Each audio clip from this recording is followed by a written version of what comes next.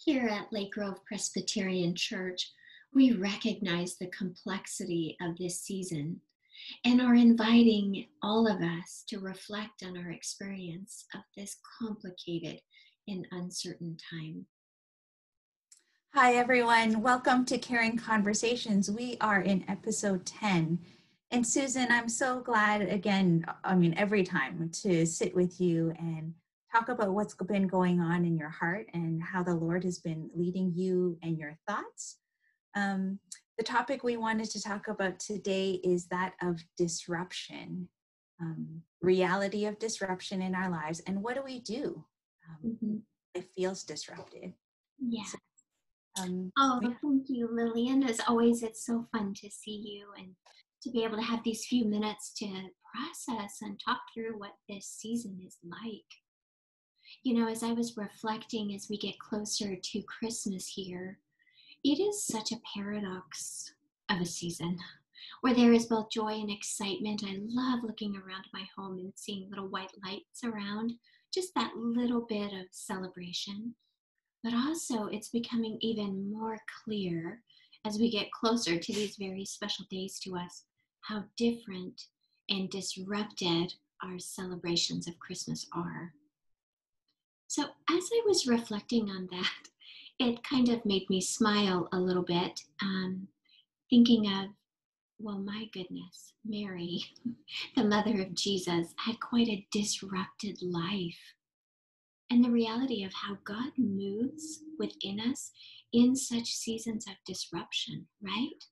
It is not a season of all is lost, but wow, what is the gift in it? Which I am a little bit hesitant to use that language because we know the pain of it as well. The reality is people are not gathering like we're used to. Our tables look different, our homes look different.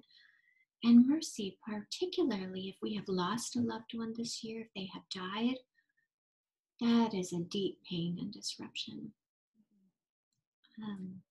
Yeah, there is a lot of painful disruption that we are experiencing this year, particularly.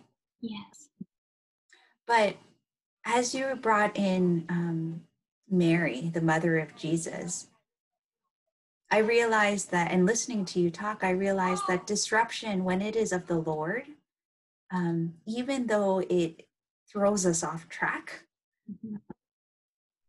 it was a holy disruption. So there is a distinction between God's holy disruption. What do you think about that? Yeah, I think that's a really important point to make. One, the reality, and what I would not want to say to us is, oh goodness, all the disruptions in our life are because God is working something like this, comparing ourselves to Mary, the mother of Christ, and this amazing gift of God incarnate to us. But because of that great gift of Emmanuel, God with us, means that God is indeed with us in our disruptions, no matter where they come from. So we have the gift of being able to walk through them with God. Mm-hmm. And it made me reflect on a few of the passages from the Christmas story. If you don't mind, I'd love to share a couple of them. One, if this is how I have disruption, what was that like for Mary? What was the process and journey like for her?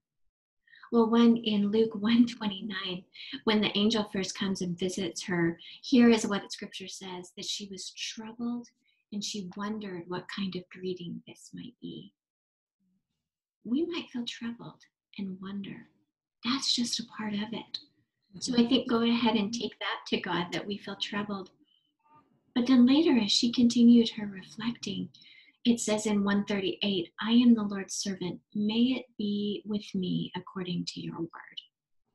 And what a gift of that is to us, a simple obedience. And I think there are words to us in this season where we know, we actually know what God has asked of us. And it's something of even the way we maybe walk through disruption. And part of the process is saying, okay, may it be with me how you have said. What do you think about those two things? Oh, well, just that last one, I'm thinking about, you said obedience, and I'm thinking about acceptance Yeah. and surrender um, to the disruption. Mm. Sometimes we all know that our things are disrupted, and sometimes our instinct is to fight against and wrestle. And we get angry and irritated, and we try to push back against the disruption. Um, but wondering if, again, asking that question, what do we do when life is disruptive? If there are moments where we have to surrender to the Lord and accept. Goodness, Mary's words, I am the Lord's servant. May it be to me according to your word, is so profound and humbling. Yes, it really is. And Lillian, I'm struck by that, such profound trust in God and God's care. And that no matter what, she said, where her life was taking her, and for her, this would have been quite a profound disruption. There was no easy, holy, like, oh, we all think this is wonderful. It was not wonderful for her in her time, but that she was able to trust in God's care. Then I love this. Do you know she went to her cousin's house? And what a gift. And I think this is really brilliant. Sometimes in our disruption, what a gift it is to have a friend, and particularly one that understands our experience. So, Zachariah and Elizabeth. Elizabeth was pregnant with this miracle of a gift of whom we know to be John the Baptist as well. A reminder to reach out and connect with people, and how good it is to have people who can relate to us, right? Oh, and people who can relate to us and who are, Elizabeth, as you said, it was a miraculous. She was old in her age. And so being pregnant, being able to conceive was a pure, joyful gift. Mm-hmm. And Mary is coming troubled. She's pregnant too. But to be able to have, I think what I'm thinking of is that Christian wise counsel of someone who is walking alongside, or maybe just walked. She was only a few months, Elizabeth was only a few months more pregnant than Mary. But to be able to experience together, it's together.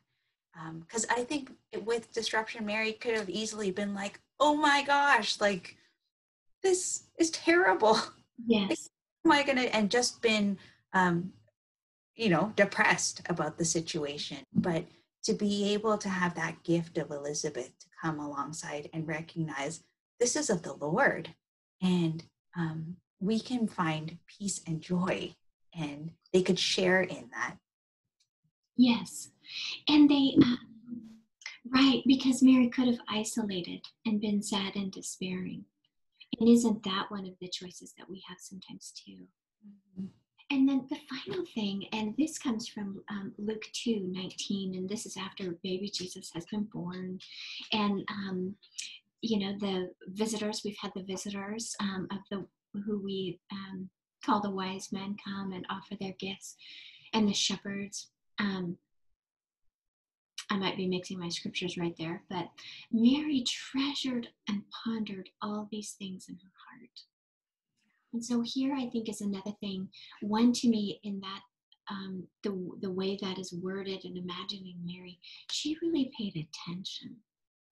And she didn't think, I have to understand this or explain it all, but I'm going to pay attention and tuck it into my heart, close to me.